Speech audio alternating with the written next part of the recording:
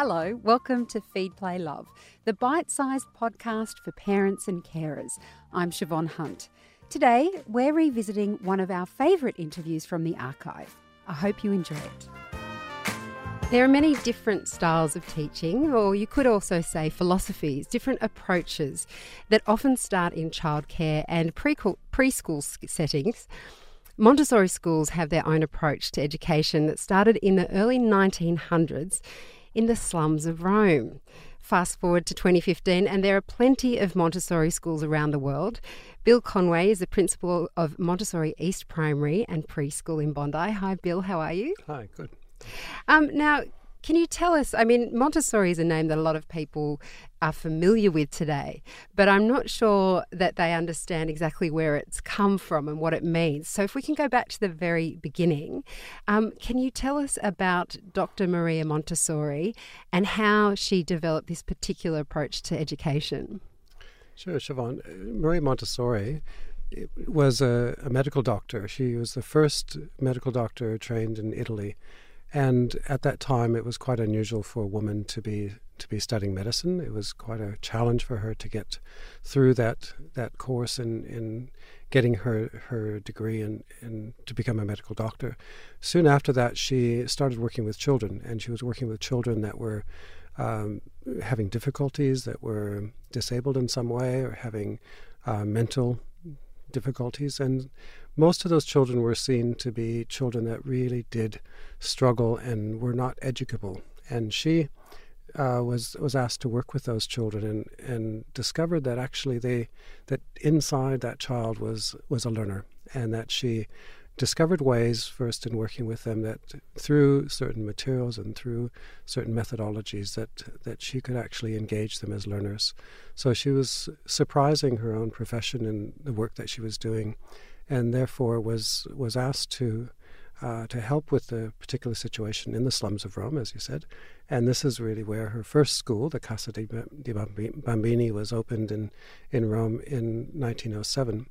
And this is really where the magic began. She was a brilliant and amazing person who not only looked at the education of children as a scientist, she also was someone who really looked at the world through the eyes of a sociologist, through an anthropologist, through someone who really looked at the potential of the child to bring peace in the world. So she had this grand vision and how she saw the role of the child, but she also saw the individual child and their needs. And so her school that she opened up was something that was very different, because she was taking children that were running around the slums, and the landlords were quite concerned about the children damaging everything in those buildings that they owned, and thought, well, let's get them out of the way. Let's kind of put them away for a while during the day so they don't do so much damage. And then she ended up actually giving them this rich environment just by observing what they needed and what they could respond to. And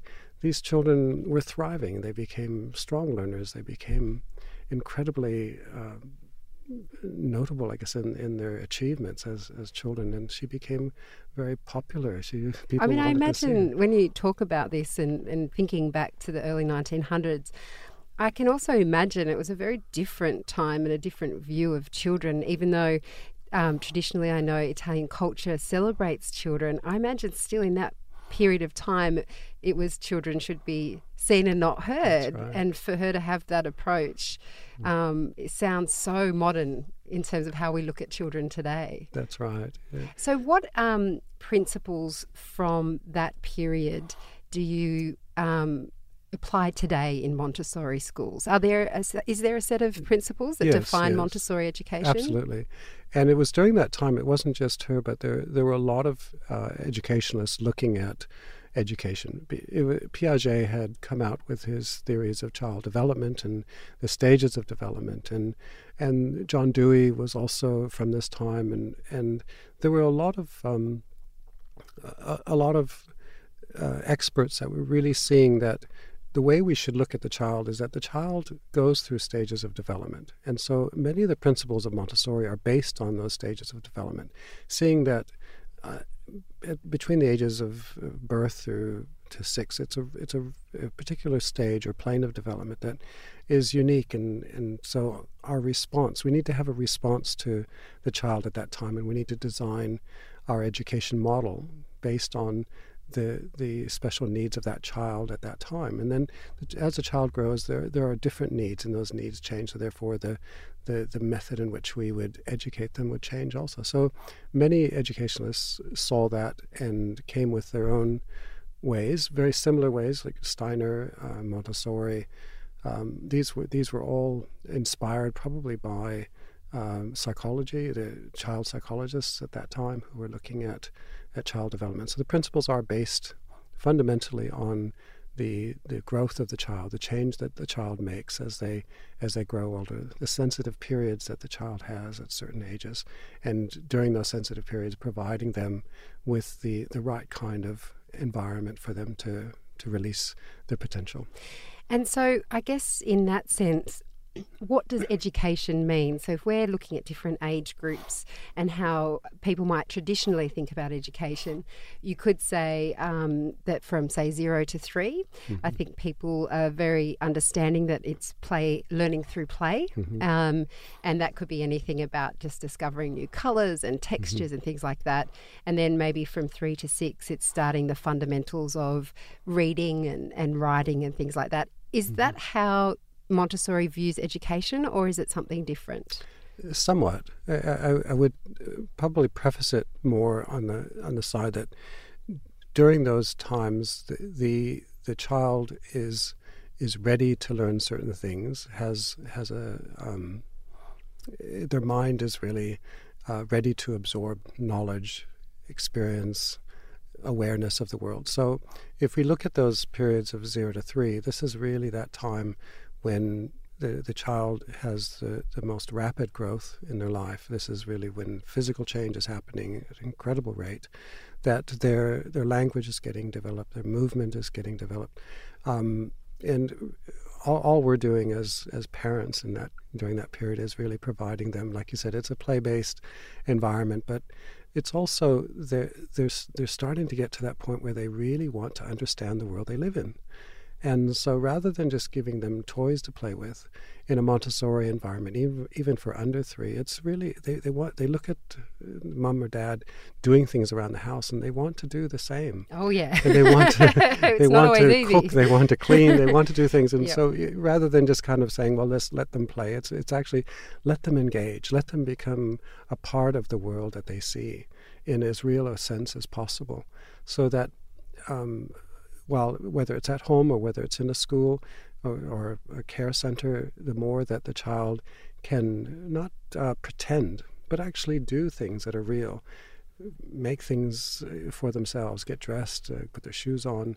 I mean, they really want to do that as much as we kind of go in the way and we want to help them and we want to serve them. We actually, they want to do it themselves, and we sometimes refer to those terrible twos as something that's a really difficult time. Because putting the shoes on when you do it could take 5 minutes. When they do it could take all day. That's right, yeah. And they'll want to do it, and they want to, they want to tell you that no, and no becomes the favorite word. Exactly, and it doesn't matter if my left foot is on my left shoe's on my right foot or the other way around. That's the way I want to do it. Exactly. Is there a way of succinctly saying what is different about Montessori to mainstream education?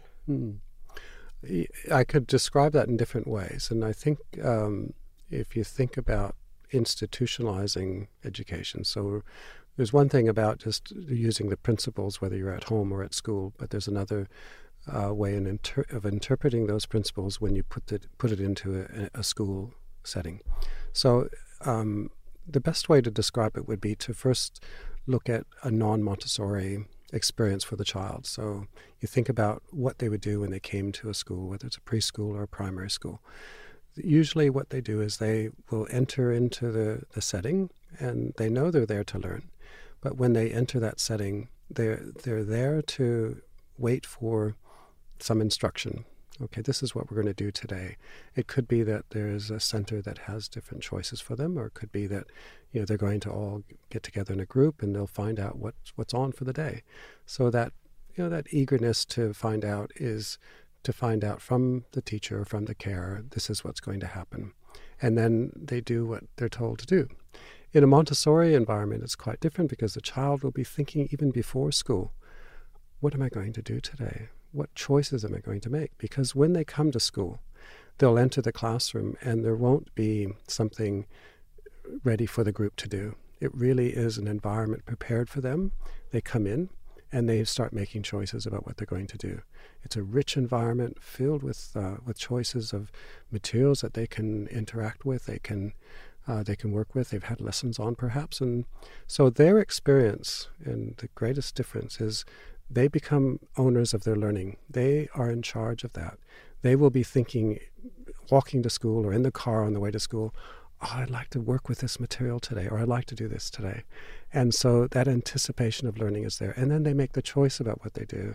So they become very engaged. And then they get, they have this chance of having an uninterrupted period of time, about 3 hours during the morning, where they can make those choices. And nobody's saying, you all have to stop now. Now you're going to eat. Now you're going to do this. And now you're going to do that. So that's the biggest difference between a Montessori environment and a non-Montessori environment. And what about the difference, I guess, between preschool and primary school? Because I think the thing that challenges parents, or at least it challenges me, is I think my daughter goes to a preschool, a childcare centre that is based on a similar kind of philosophy. Mm-hmm. And I guess my worry is that she has this beautiful learning experience and then she goes into a state-based primary school traditional system. And I worry that there will be a disconnect, or there'll be a jarring between the way she learnt before and the way she'll learn in primary school. So my question is, what happens when a child leaves the Montessori system to go into mainstream education? And also, what if you've been to a Montessori preschool and primary school and then you're in a high school that's mainstream? Are students at the same level, or are they at the same level as their peers? I mean, what's the... eventually, most of our available public free education is probably the more institutionalised way. Right. So what becomes of children then? Can I first go back to just describe the difference between the preschool primary environment and Montessori, so that I guess it puts it into context about how that transition to a non-Montessori environment might work. The preschool age is that age of the absorbent mind. Maria Montessori saw the child as one who really wanted to learn from what they could see and touch. So it was very much based on them using their senses, their hands, their eyes, their ears, and absorbing the environment around them by touching, feeling, by interacting, and most of the learning really happens through that. But there is a change in primary. There is a change, but also that's a natural change that the child goes from the absorbent mind to what Maria Montessori called the reasoning mind, because all of a sudden that curiosity is not just about what they can see and touch, but also what they can't see and touch, the things that are out there in the world, really the wider world, the bigger world.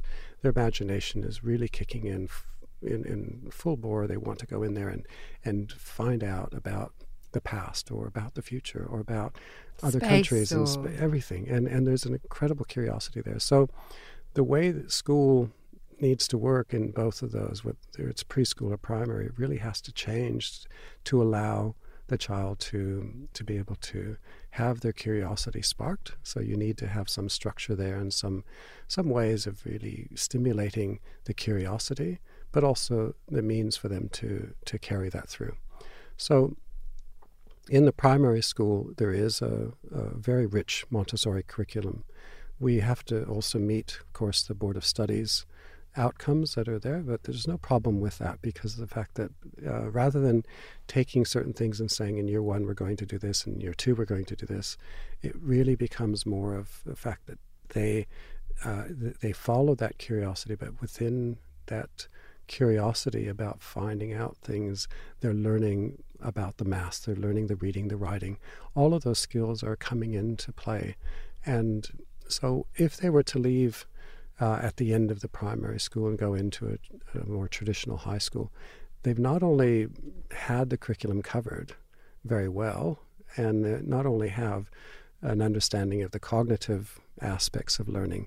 They also have learned about themselves. They've made choices through their learning throughout this time. They know what they like, what they don't like, and they're quite solid as individuals. So it's that sense of self that they take with them wherever they go, and they make the adjustment. They are able to make the adjustment very well, and we follow our students on after they leave, and all of them do well academically. They really don't have any difficulty. Bill, it sounds fabulous. I could talk about this all day, but unfortunately we can't. We have to move on. So thank you so much for coming in and explaining about the Montessori education. Of course, there is a website that if you want to go back and read some more, we'll pop it on ours, or you can revisit this podcast. Bill, thank you so much for coming in. Thank you for having me, Siobhan. Feed, Play, Love is a babyology podcast produced and presented by me, Siobhan Hunt. I'd love to hear from you, so if you'd like to get in touch, email me at feedplaylove@theparentbrand.com.au. See you next time.